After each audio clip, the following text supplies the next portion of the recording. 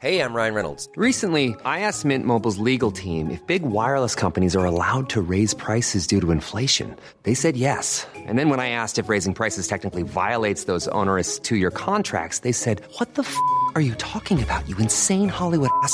So to recap, we're cutting the price of Mint Unlimited from $30 a month to just $15 a month. Give it a try at mintmobile.com/switch. $45 up front for 3 months plus taxes and fees. Promo rate for new customers for limited time. Unlimited more than 40 gigabytes per month. Slows full terms at mintmobile.com.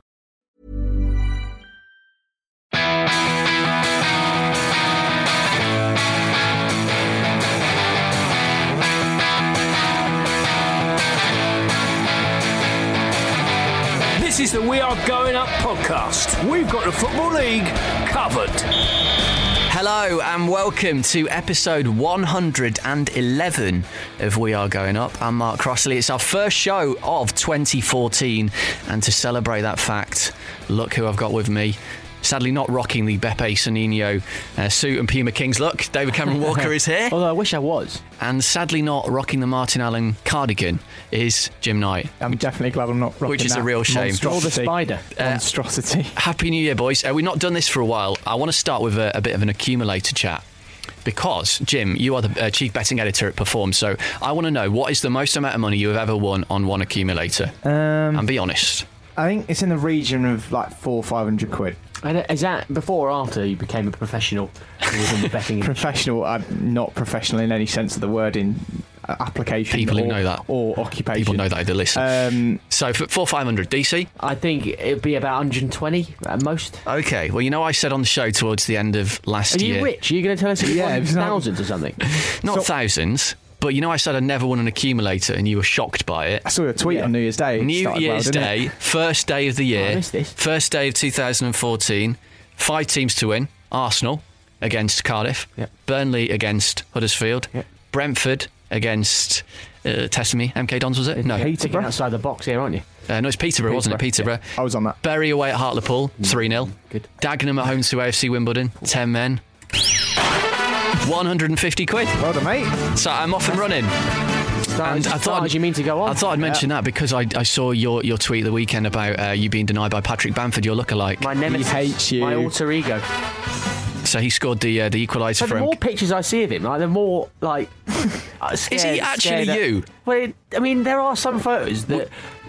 The actual photo, if you took his team photo from from Chelsea or wherever, it probably doesn't look that much similar. But some of the photos where he's in action, literally could be Is me. he modelling The only difference being the quality of footballer that he is to you. He's going on loan to Derby as well, isn't he? So he could be up in the Midlands if you're ever in Nottingham. Pop over to Derby. We'll touch on that later. Before we get on with the show, a quick reminder to head over to audible.co.uk/going-up if you'd like a free 1-month trial and a free audiobook of your choosing. All thanks to Audible.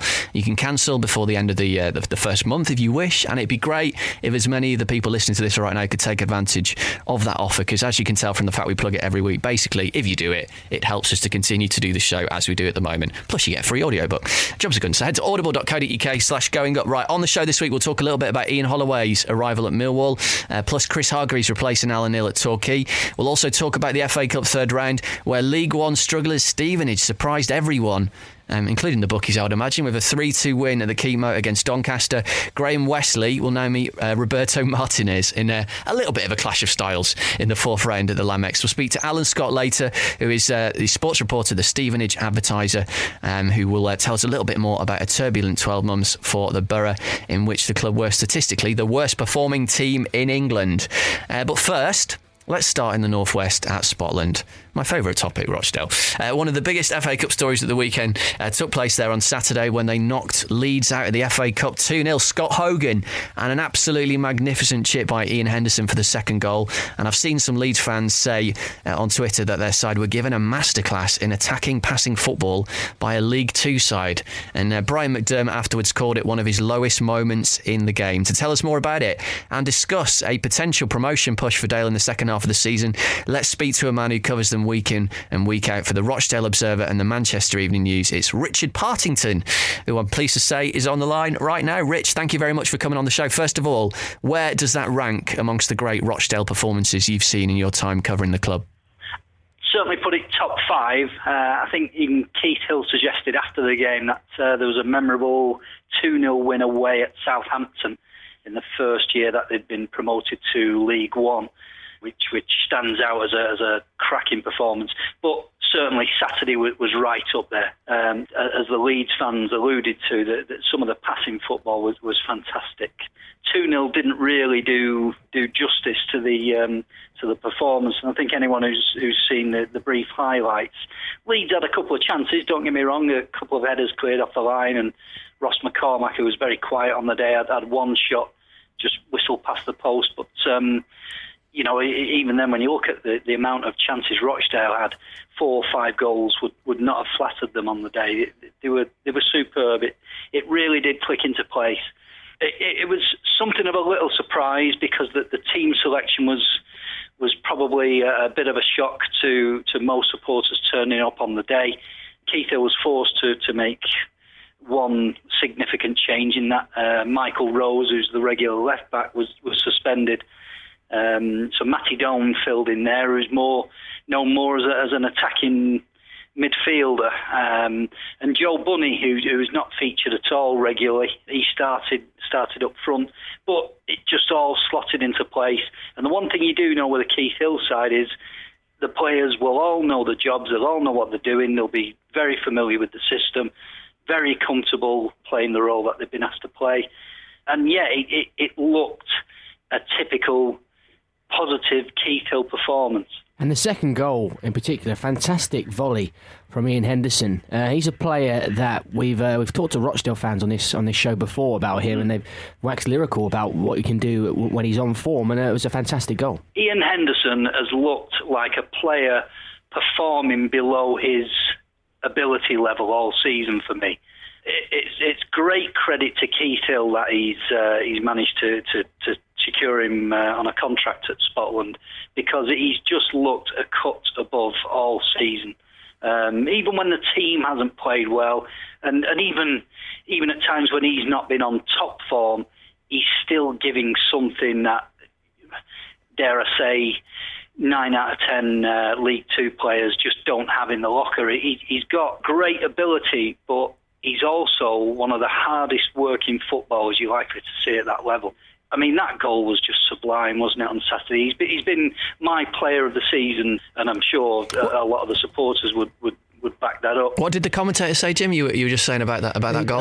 On the ITV highlights that I saw, as the cross comes over and he's just about to kind of place it into the far corner, the commentator utters the words that time stands still because of the way the ball loops back over the goalkeeper and into the corner, and the defenders are just standing there kind of helpless, which I thought was quite apt at the time. Very measured finish, wasn't it? And I was saying to the lads off air, Rich, that a couple of people I follow on Twitter who are big Dale fans were saying that Ian Henderson is the best player in League Two, and they're just very happy that they've got him. Yeah, I mean, his missus came up north because he was at Colchester, obviously, before coming to Rochdale, and his missus moved up north to take a job at Manchester United. So he's come up. He's been looking to lay roots in the north, because it suited the family to come up this way. But let's face it, there's no shortage of clubs in the northwest. You look at a club like Oldham in League One, even Bolton in the Championship, dare I say. Ian Henderson would have certainly been worth a punt for clubs like that, because his performance levels they're just outstanding. They really are.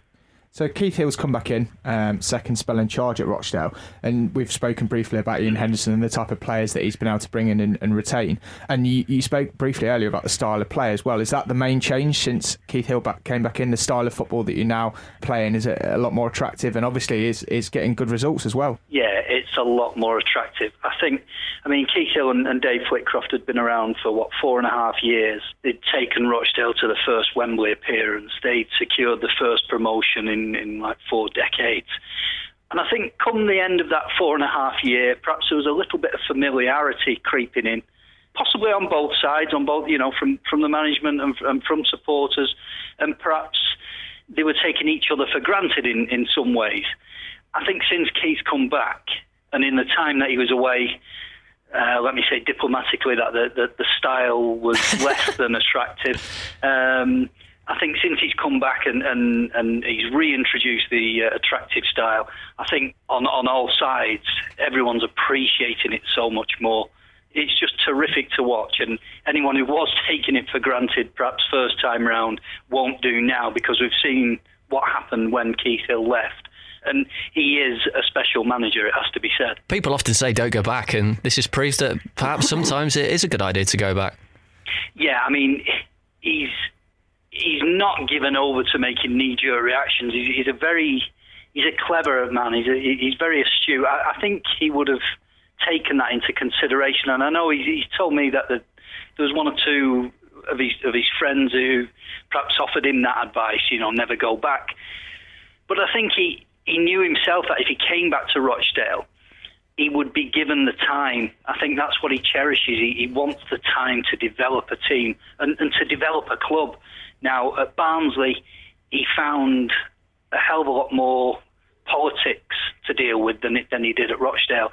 Here, he's trusted, and he's I wouldn't say given carte blanche, but he's given a lot of responsibility, and it's responsibility that he thrives on, really. And yeah, they certainly look on the road to success, when you bear in mind that this squad, of course, has pretty much only been together for 6 months.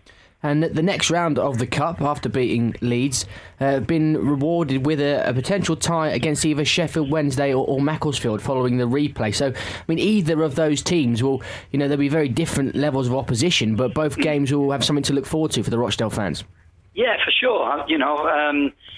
It's not a draw against Arsenal away, so it's not exciting in that respect.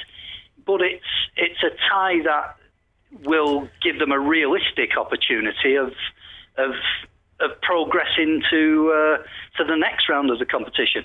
No one will take it for granted that they're through. Certainly Keith Hill and the team won't.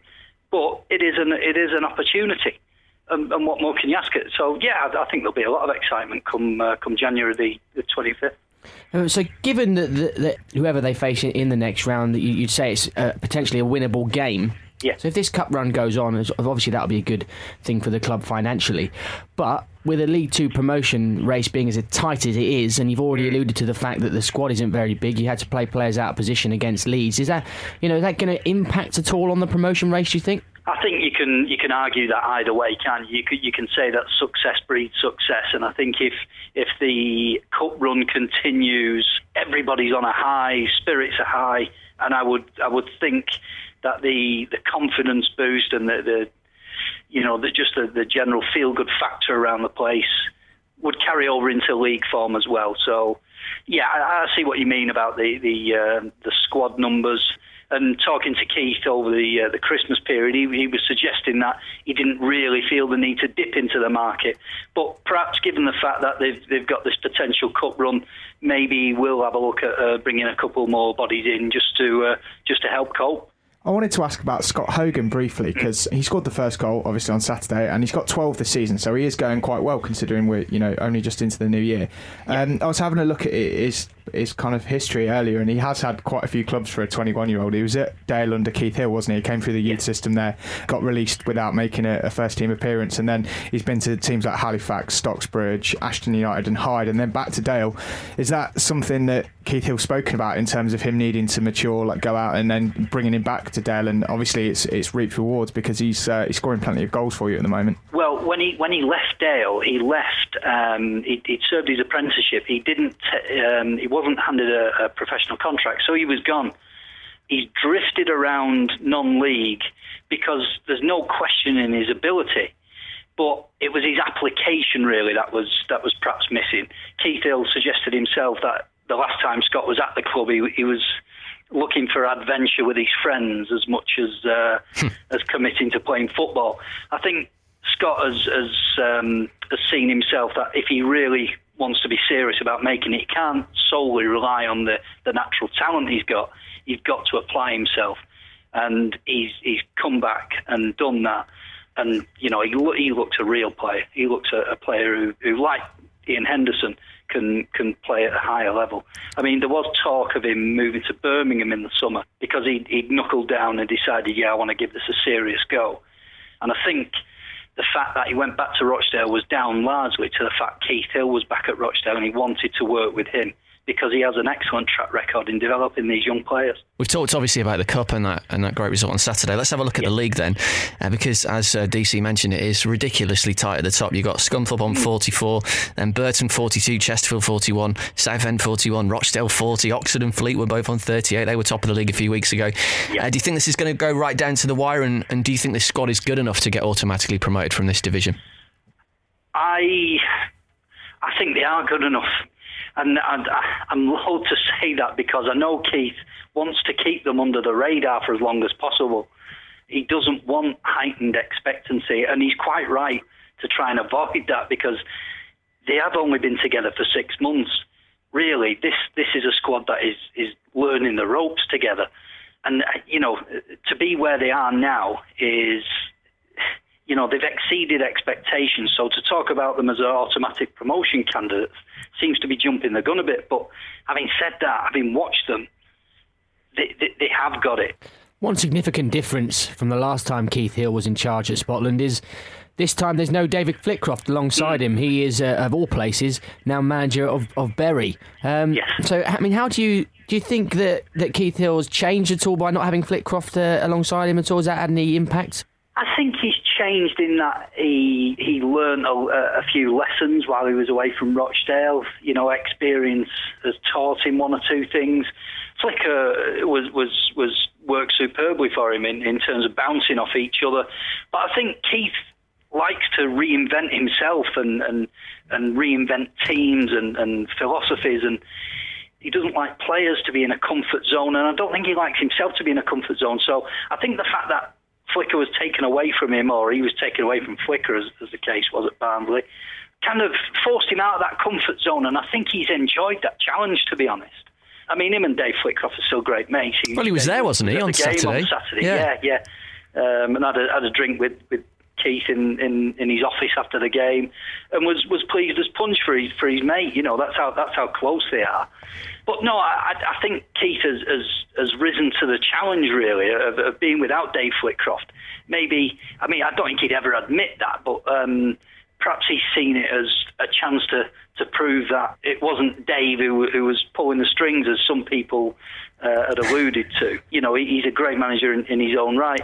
And in fairness, Chris Beach, he's number 2 now at Rochdale, he's done a terrific job as well. He's very much an unsung hero, but he deserves credit too. And do you know what's happening on Saturday, the 8th of March, Rich? Saturday, the 8th of March. Oh, that'll be the derby clash. It's the derby clash. It's going to be Hill against Flitcroft. The Hill against Flitcroft. That's a strange one, isn't it? Given the fact that the supporters, there's no love lost really between Rochdale and Bury supporters, and yet, the two managers there, they could sit on the same bench, really, and I don't think there'd be a crossword between them. And do you think by the time you come around to that game, and even sooner indeed, that Rochdale will have any new players, given the transfer window is open now and that the loan window will continue to be open after the transfer window shuts? Would the cup run perhaps give Keith Hill a little bit of a budget to strengthen in certain areas? Yeah, well, Rochdale's budget is nowhere near one of the highest in the division, and yet I know for a fact that Keith is coming in under budget in terms of wages at the club.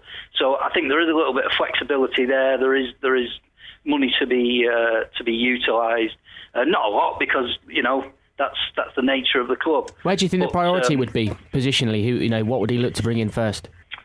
I think he's okay central midfield. If he keeps hold of Gary Dicker, who's here until end of January. If he decides to stay on midfield-wise, I think they're okay. I think he may look up front, because Graham Cummins has filled in for George Donnelly, who's been out injured for a while. And it did leave Rochdale a little bit light up front when Donnelly was injured. So, yeah, I'm saying that. Joe Bunny came in and did a great job on Saturday. But I think maybe an experienced head up front might tempt him. And possibly someone at left-back as cover for Michael Rose. Because as well as Matt Doan played on Saturday, I think he'll want to use him further up the field. So, yeah, left-back and a front man, I would suggest. Nice to talk to you, Richard. Thanks very much for coming on. Thanks very much. Bring on the derby. Come on, Berry. Bring it on. That is Richard Partington, who's the Rochdale reporter for both the Rochdale Observer and the Manchester Evening News. And next, we're going to turn our attention to the side bottom of League One, who also produced a big cup upset this weekend.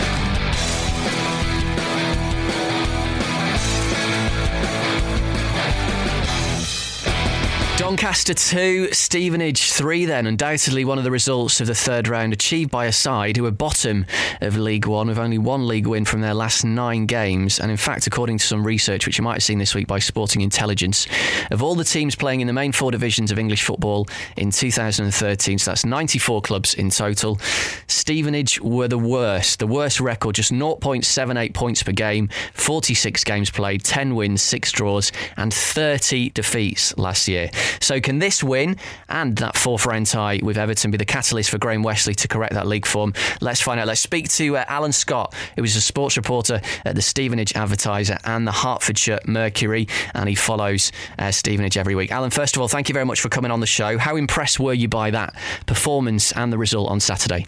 Yes, it was a very good performance. Yeah, it was very close at half time. There wasn't a lot in it in the first half, but second half they came out and they really gave it everything and scored some very good goals. You know, they've got some players there that can be quite clinical in front of goals. So hopefully it's going to be onwards and upwards now. Really. Do you think that will be the case? Like, because they have been struggling dreadfully, not just this season but this whole year, as Mark just said at the start there. And can this give them confidence to kick on? Because certainly this form in the league hasn't been anywhere to be seen. Yeah, well, basically, Graham Westley came back in about February, March time, and he brought in quite a few new players in the summer. So it's a lot of changes in the team. And then it's an indifferent start to the season, quite poor, but a lot of new players, as I say, gelling together. And then they went on a bit of a run, and it's been like a bit up and down, really. But and they've had some good results. They won away at Peterborough, so not many teams are going to do that. They've beaten Leyton Orient this season, and even at home they only lost narrowly. But it's been the last sort of 6 weeks they've had a bad run in the league. But yeah, hopefully, and they've had big injuries there to key players during that time, and suspensions which haven't helped. But hopefully, now they've got a player called Darius Charles come back from injury now, so hopefully he's going to have a good run and be, if they can keep hold of Francois Zoko, who's out of contract at the end of this month, then they should do a lot better than what they've previously done, yeah. And another player that they'll be looking to keep hold of is Luke Freeman, who, whenever I've watched Stevenage in the past, he's always been, for me, your best player. And the club have admitted that they are prepared to listen to offers for him. Yeah, I think because there's been so many new players come in, there's been an imbalance in the books. So, and I think the manager had hoped to get rid of a few players, but it hasn't happened. So he's put a few players out on loan, Marcus Haber and Danny Lopez, players like that, but they haven't been able to get any funds from them. But so I suppose it was looking ominous really, that perhaps someone, they'd have to sell a big player, one of their jewels, and just to balance the books really. But if they can hang on to him and maybe offload some of the other players, then that's what he'd like to do, I think. But I suppose he's just, at the end of the day, the chairman said, I've really got to balance the books here. We're not getting as many fans in as we need to, so they're getting about 3,000, but he was hoping to get towards 4,000 this season, but because they're struggling in the league, obviously, they've not been able to build on that and get more people through the gates, really. You mentioned Francois Zoko a minute ago. If Stevenage are to stay up, how important is he going to be? He's got 10 goals already this season. I think it was the start of this season, or was it the start of last season? I tipped him to be League 2 top scorer, and I was given a load of stick for it. But he has been scoring goals this season. Yeah, he's a fantastic player. I think, if they can keep hold of him till the end of the season, that would be absolutely brilliant. And perhaps that's what they're thinking in terms of maybe selling Freeman, because they want to give Zoko a deal that will keep him there until May, because he's got so much power, he's so much presence up front, and you feel that when he's got that chance, he will stick it in.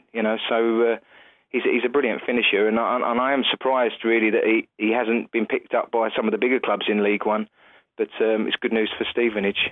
They can hang on to him. So you've drawn Everton in the next round. It's obviously a big tie, and going to be one of the most publicised ties out of the 4th round as well. Do you think Stevenage have got a hope of winning the game? I was looking at your results from the season earlier, and there are notable wins. You beat Brentford already this season. You've beaten Peterborough as well. So is it a case of managing to get these players up for the big games, and hopefully they deliver a performance against Everton that's kind of worthy of that? Well, I was up at Everton earlier in the season. Stevenage played them in the Capital One Cup, and that went to extra time. And at the time, Stevenage weren't playing particularly well. As I said, a lot of new players come in, but they really held their own against Everton. Really played well, and it was only very late on in extra time that Everton got the winner. Now, Roberto Martinez is going for the Champions League spots this season. The FA Cup, will he name his strongest side? Possibly not. You never know. Stevenage are at home. It's the cup.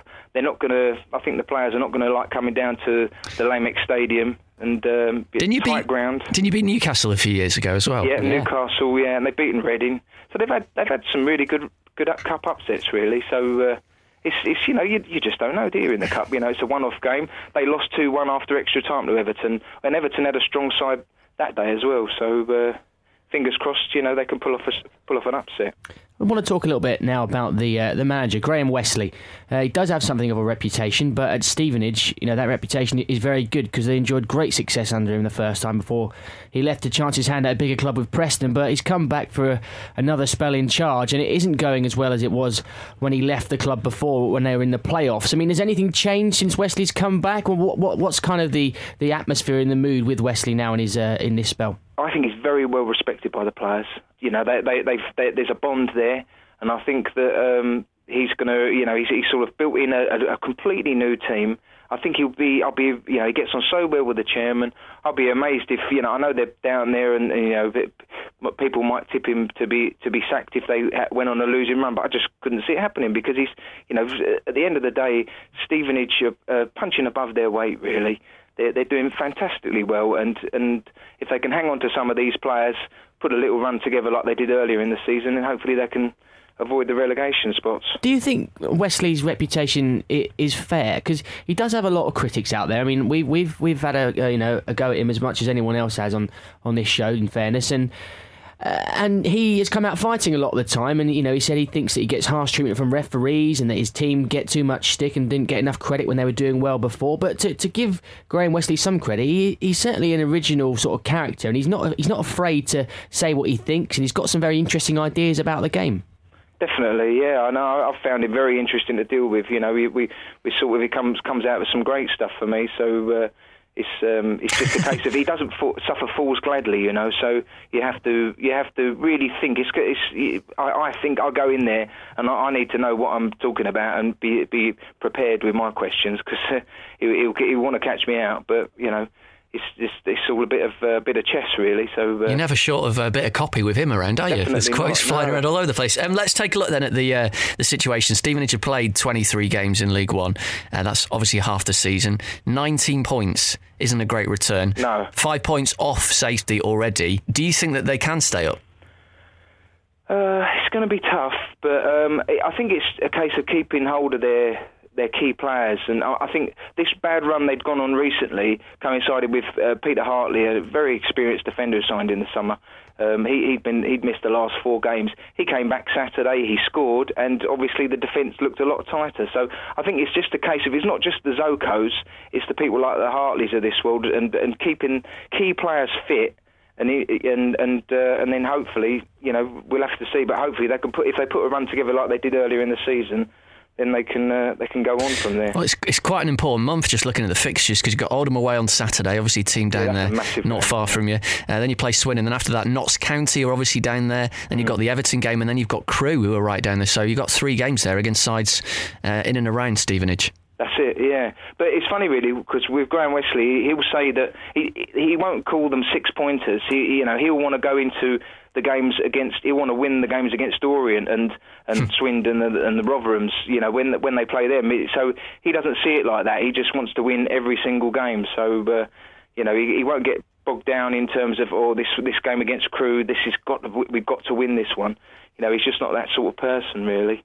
But they've certainly got a battle ahead, yeah. Well, good luck for the rest of the season. Thanks very much for coming on. Nice to speak to you. Cheers. That's Alan Scott, who is a sports reporter at the Stevenage Advertiser and the Hertfordshire Mercury. Right now, it's time for that part of the show where we do My Club to celebrate the 125th anniversary of the Football League. We give Football League fans 125 seconds to tell us all about their club. And today, the focus is on one of Stevenage's opponents soon, this weekend, in fact, Oldham Athletic. This is We Are Going Up. My club in 125 seconds. Hello, I'm Joshua Bowker, and my club is Oldham Athletic. So, Joshua, can you remember your first ever trip to Boundary Park?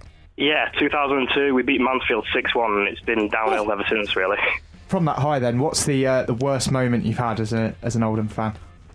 Last couple of years, we got to the semis and northern final of the JPT and losing to Chesterfield. I mean, we've not really done anything in the league for years, so a trip to Wembley would be nice, but... I was going to say, because Oldham have been in the same division for a hell of a long time, so you've not really had too many ups and downs since 2002, really. No, we've had a couple of playoffs, a couple of skirts of relegation, but mainly mid-table. You gave it a really good shot last year in the FA Cup. Didn't quite manage to do the same this year, but you did get to go to Anfield. Were you there yesterday? Yeah, it was a good day out. Unlucky, I mean, they played all the big boys, so it'd be a tough one to win. Not as good as last year, but still. And what about your favourite Oldham Athletic goal ever, Josh? On Survival Sunday, when we got taken over by our current chairman, we were on the brink of going out of business. Our left back, Adam Griffin, scored an overhead scissor kick, and it was glorious. Fantastic. Who was that against? Grimsby. You've got the youngest manager in the Football League by quite some time, but who is your favourite Oldham manager of all time? Tough one. I don't think we've had a good one in a while.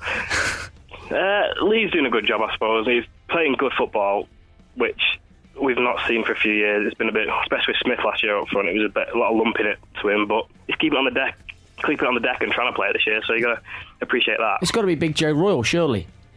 I wasn't around for him. I've missed all the glory years. You missed the Premier League years? I missed all of that. I've seen League One and only League One. Oh dear. And your hopes for the rest of this season? Don't get relegated, mainly. Stockport are our neighbours, and we've seen what happens if you go down. It's a tough one to get back up, so going down to start the question. OK, Josh, your 2 minutes is up. Thank you very much. Cheers. My club in 125 seconds. We are going up. We've got the Football League covered.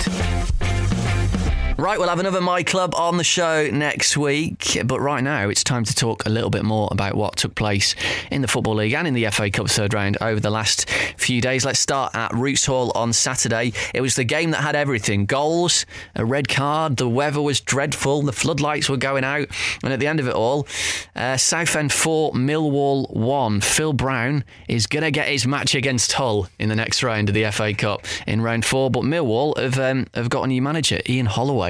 Has been appointed. I'm quite surprised about that, actually. I didn't think that he would go for them. And if I was a Millwall fan, I suppose I'd be quite excited, pleased with it. Yeah, you certainly would think that they've got a much better chance of staying up now than they had under Steve Lomas. However, I don't think it's all immediately guaranteed to go swimmingly for Holloway. For all of his promotions, he got Palace up and he's took Blackpool into the Premier League once and nearly twice.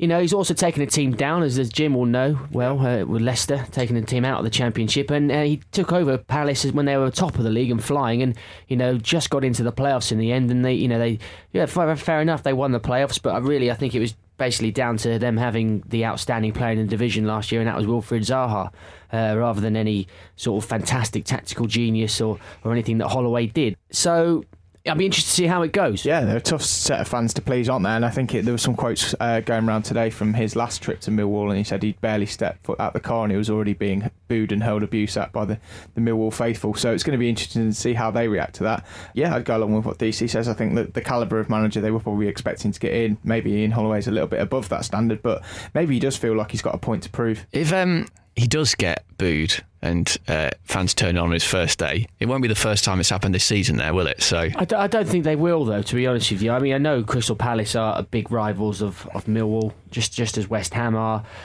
but I think he's not quite, as synonymous with Palace as Lomas was with West Ham. He's been around, his character as well. I think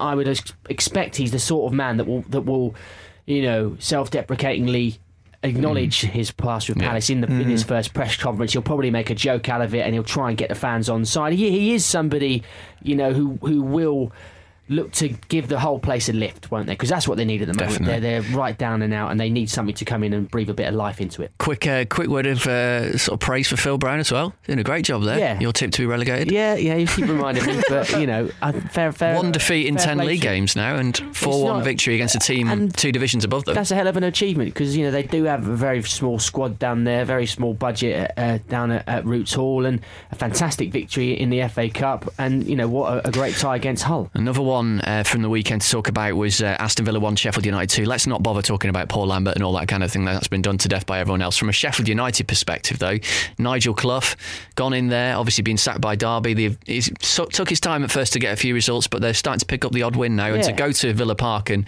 I mean, Villa, for all that talk, only made about 3 or 4 changes. Absolutely, so. it's more of an achievement for Sheffield United than many people think, really, because all the talk before the game was how Villa were going to give up. He was going to play the load of kids. He could do without the FA Cup and all that, but he played a very, very strong side. Ben Teke was up front, one of the most sought-after strikers in Europe at one point this summer, and he had a hatful of chances and couldn't take them. George Long made a number of good saves.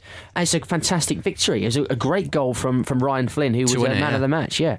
Fantastic. Elsewhere, speaking of teams from the Football League toppling Premier League opposition, Jim, I'll come to you as the Leicester fan on this. Yep. Nottingham Forest 5, West Ham United 0, and a hat-trick by 22-year-old Jamie Patterson, who'd never scored a goal for Forest before either. So in contrast to get 3 against West Ham is in contrast great. to Villa, though, West Ham did make quite a few changes for this game. Yeah, they did. They put they made quite a few changes, didn't they? And they put a lot of the untested, untried under 21 team. I mean, the commentator on ITV that I was watching the coverage for did highlight the fact that they were top of the under 21 league or their respective division, so maybe kind of high hopes for those players. I think it was Moncur's son was in there, wasn't he? Yeah, George Moncur, and they just weren't up to it. And I think the most telling thing about the squad as a whole was the fact that on his bench he didn't have any kind of experience to call on. So when he wanted to shake things up second half, it was just throwing more kind of under 21s into the game, and it just seemed to from a Forest perspective, though, great performance. I mean, they've been going great guns in the league for a little while now, and that they've always had that performance in them.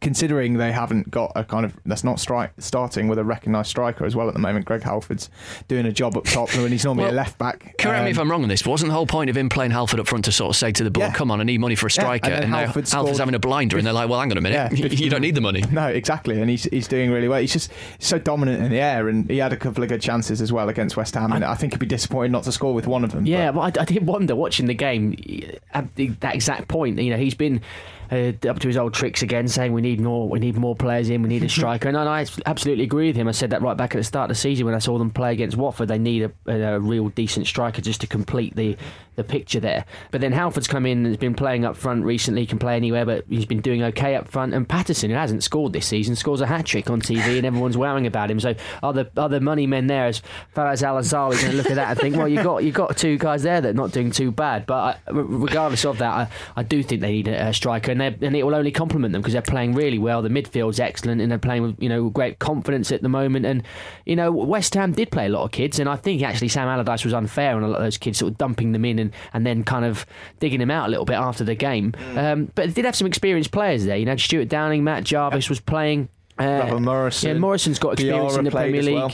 Yeah, Diarra, exactly. Maiga was up front. So I think wasn't a completely changed squad. I mean, let's not write off off Forest's achievement in winning that game. They didn't just beat West Ham; they absolutely battered them, and they were superb. Blackburn 1, Manchester City 1. Great performance by Blackburn to take that to a replay. Coventry won 2-1 at Barnsley. Leon Clark with a late goal. They've got Arsenal away in round 4. Ka-ching. Yep. Macclesfield have taken Sheffield Wednesday to a replay, although they looked like they were going to win that game and took off their 2 strikers to get a replay, which just kind of says what it all, what it's like down there in non-league in terms of the finances. Grimsby 2-1 up against Huddersfield with 2 minutes to go, and somehow managed to lose 3-2. And we've got to talk about an own goal as well. It was, yeah. We've got to talk about Kidderminster as well. 0-0 draw against Peterborough. They've got a replay, but that game did feature, overtaking the Morecambe-Cheltenham goalmouth scramble, the best goalmouth scramble of the season. Hit the bar 3 times, didn't it? And in about 10 seconds. There was some question about whether it actually did go over the line as well. Sombalonga's header when they were questioning. They've definitely not got Hawkeye at Agborough, I can tell you that. Elsewhere then, let's talk about your trip to Stoke. That's next on the running order. Jim, tell us about it. It's Stoke 2, Leicester 1. Yeah, it was quiet. we made a lot of changes. Was it typically windy? That's exactly what I said to him earlier. Where's this thing come from with Stoke? Well, everyone I know that's very ever been to windy. the Britannia, even on a summer's day, they say it's cold kind and of windy. elevated, but it's not kind of. I didn't feel myself being blown around like outside the ground. Maybe I just went on an uncharacteristically low windy day. But no, I mean, we did exactly what we've been doing in the Capital One Cup up until this point and making 5 or 6 changes. So we rested the likes of David Nugent, Lloyd Dyer. Kasper Schmeichel did start in goal, but then our centre-back partnership was completely changed from what it would normally be. I think we gave a relatively good account of ourselves second half, and I'm disappointed a little bit that we didn't start with a stronger team, but we have got Derby on Friday night as well, so we kind of did have to make a few changes with that in mind. We took 4,500 fans, so it was a lively atmosphere in the away end. It was a good day out. I enjoyed it. I've not been to Stoke for a long time to watch a game. Well, maybe you'll be going back there next season. Maybe so. The way things Maybe are going. so. Burnley 4-3 cracker. That was away at Southampton. They went down there. Oldham, as we mentioned to Josh earlier on, my club out at Anfield. Derby, we touched on that at the top of the show. We touched on Patrick Bamford going to Derby at the top of the show. That's a great signing. Lost 2-0 at home to Chelsea, but they didn't disgrace themselves by any means. No. They've got Michael Keane there as well at Derby, at centre back, who was with us last year, and he's a fantastic signing. Steve McLaren's done a great job in getting in a lot of kind of inexperienced but still high quality loan players, and I think it's working that market really well. It will be interesting to see whether Bamford can continue. You know, this is a step up now. He's scored goals for fun in League One, but you know the standard will go up in the Championship. And obviously, you know, a very, very highly rated young man. Chelsea bought him from Nottingham Forest for a fair bit of money when he was a young teenager. So we'll see whether he's got what it takes. Speaking of the Championship, a couple more stories to mention on the show this week. We might actually go into these in more depth perhaps in a future week, but Charlton have been taken over. Who's going to pronounce this guy's name? Roland Duchâtelet. Yeah, I'll give you that. Okay, he's taken over. I'll endeavour to find the correct pronunciation. Belgian businessman, I think, involved in Standard Liège. I think they've already signed a player from Standard Liège. Yeah, and I think you said 100%, didn't you? That you bought? Yeah, they bought 100% of the shares, so there's no kind of other ownership going on. They've literally completely bought the holding company that he owns has bought 100%. Well, that's got to be good news, you think. Chris Powell, you would think so. Was being quoted as saying he's unsure about his future in terms of what will happen when the takeover comes before it happens. So now it's comes, and we'll see whether he gets back. So I think it would be ridiculous to get rid of Chris Powell, but we have to wait and see. And talk to me about Bolton then, Jim. This is Bolton. Ludicrous. So they've announced this week they're £163.8 million in debt after their parent company, Burnden Leisure PLC, released its figures for the year ending June 2013. It's a so they made was it 50 million loss this year? I think it was 54 million pound loss, wasn't it, this year? It's just a staggeringly large amount of money for a team that, yes, I know they suffered relegation and they brought a big wage bill down. I think that was one of the main reasons why we fancied them to go back up, because they had retained a lot of the better, in inverted commas, better players who obviously come with big contracts, and maybe they weren't expecting relegation, whereas a lot of teams who go up and were expecting a fight or are already up there sign players with like a wage clause which says they're reduced by 25% or 30% should they get relegated unless they move on. Well, they're in the Premier League for such a long time. Yes, that's the thing. They stabilise in there, and they were in Europe. You remember? Exactly. Yes. You know, they were cup finals, and they probably wanted to take that step up and try and cement themselves. But they had that terrible season under Owen Call and went down. But of the 160 million of debt they've got, 151.3 million of it is owed to the owner Eddie Davies. So that's obviously the large bulk of it, and that is a. Can he afford it? Well, yeah. Eddie, do you mind writing off? Just write it off. That's what Leicester owners have done, actually. Forget about it. But, you know, he said that he's not going to go anywhere. He's not necessarily going to be able to put much more money in because of the financial fair play regulations that are coming in now. There's penalties that will be given to clubs if they have if they don't have their houses in order, and Bolton are very much in danger of violating those rules. Well, just on that, just before you go any further, I saw a stat the other day, courtesy of Ian Pryor on Twitter. Their debt to income ratio is 572%. Yeah, I mean, it's completely and utterly unsustainable. They need to do something. They've said they've got a plan, a 5-year plan to ensure finances return to a more stable condition, and it's not dependent on rejoining the Premier League. But there's obviously big pressure on them there. Getting up to the Premier League was obviously going to help them. So they're either going to need to get promoted They're either going to need to find new investment, or they're going to completely and utterly asset strip the whole thing, strip the wage bill right down to its bare minimum and start again. And none of those things are easy things to do. Well, at least results are picking up a little bit on the pitch at the moment. They got through, didn't they, at the weekend? They play Cardiff at home in the next round. OK, let's go on to League One and League Two. There was a few games over the weekend. I think just the one in League One, which was Gillingham 1, Wolves 0 on Friday night, which you might have watched on Sky. Cody McDonald, he won me another bet there. I didn't first goal. Only won about £2 or something. Drinks are on you, mate. Yeah, last minute winner. And Wolves are on a little bit of a wobble at the moment, which will be quite worrying. There's a story about Wayne Hennessy refusing to play in goal for them. Because he's potentially going to Crystal Palace, is that right?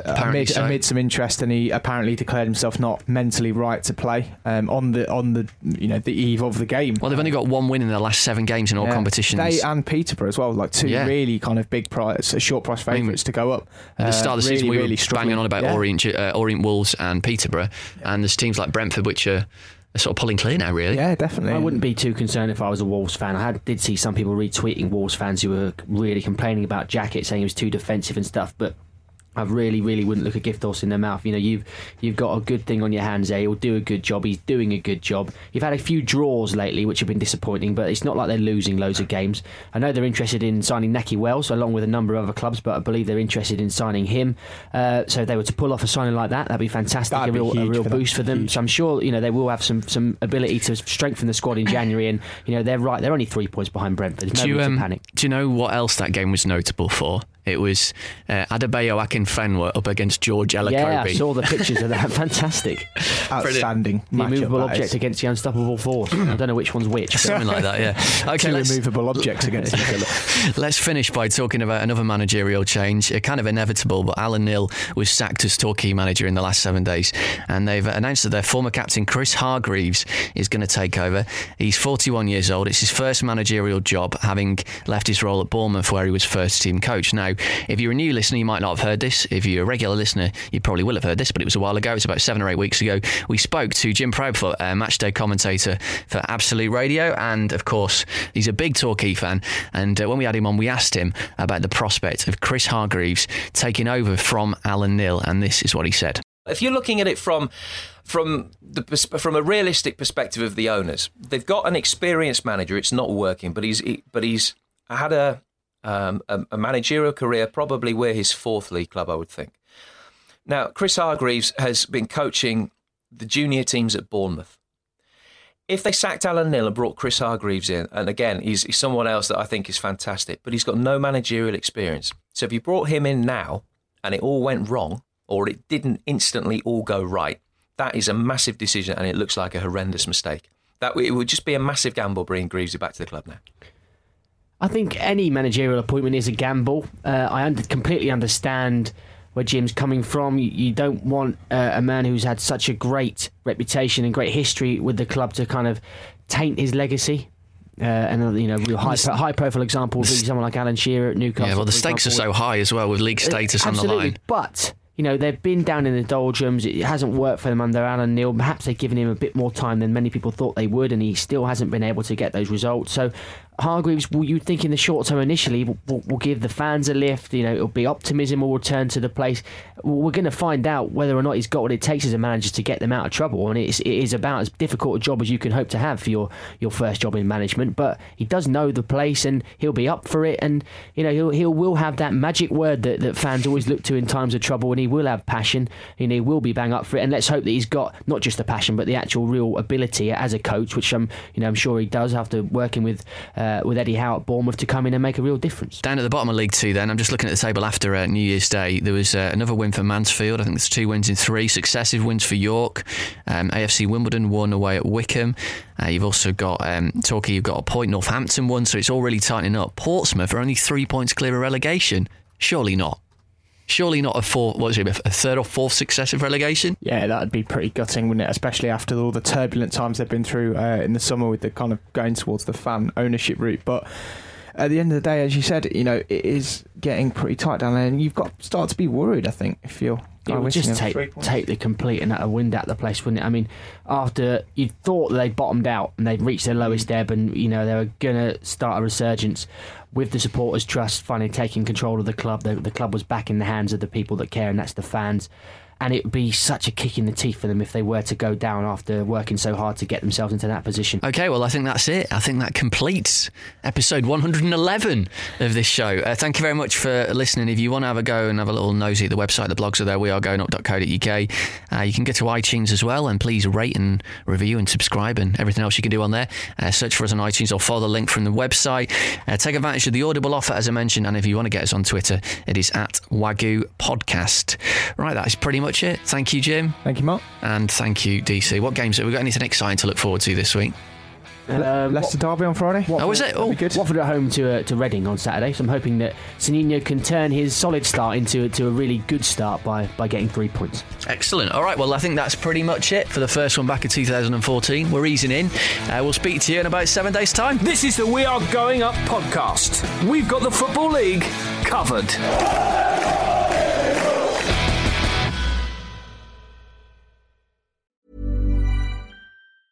Mom deserves the best, and there's no better place to shop for Mother's Day than Whole Foods Market. They're your destination for unbeatable savings, from premium gifts to show-stopping flowers and irresistible desserts. Start by saving 33% with Prime on all body care and candles. Then get a 15-stem bunch of tulips for just $9.99 each with Prime. Round out Mom's menu with festive rosé, irresistible berry chantilly cake, and more special treats. Come celebrate Mother's Day at Whole Foods Market.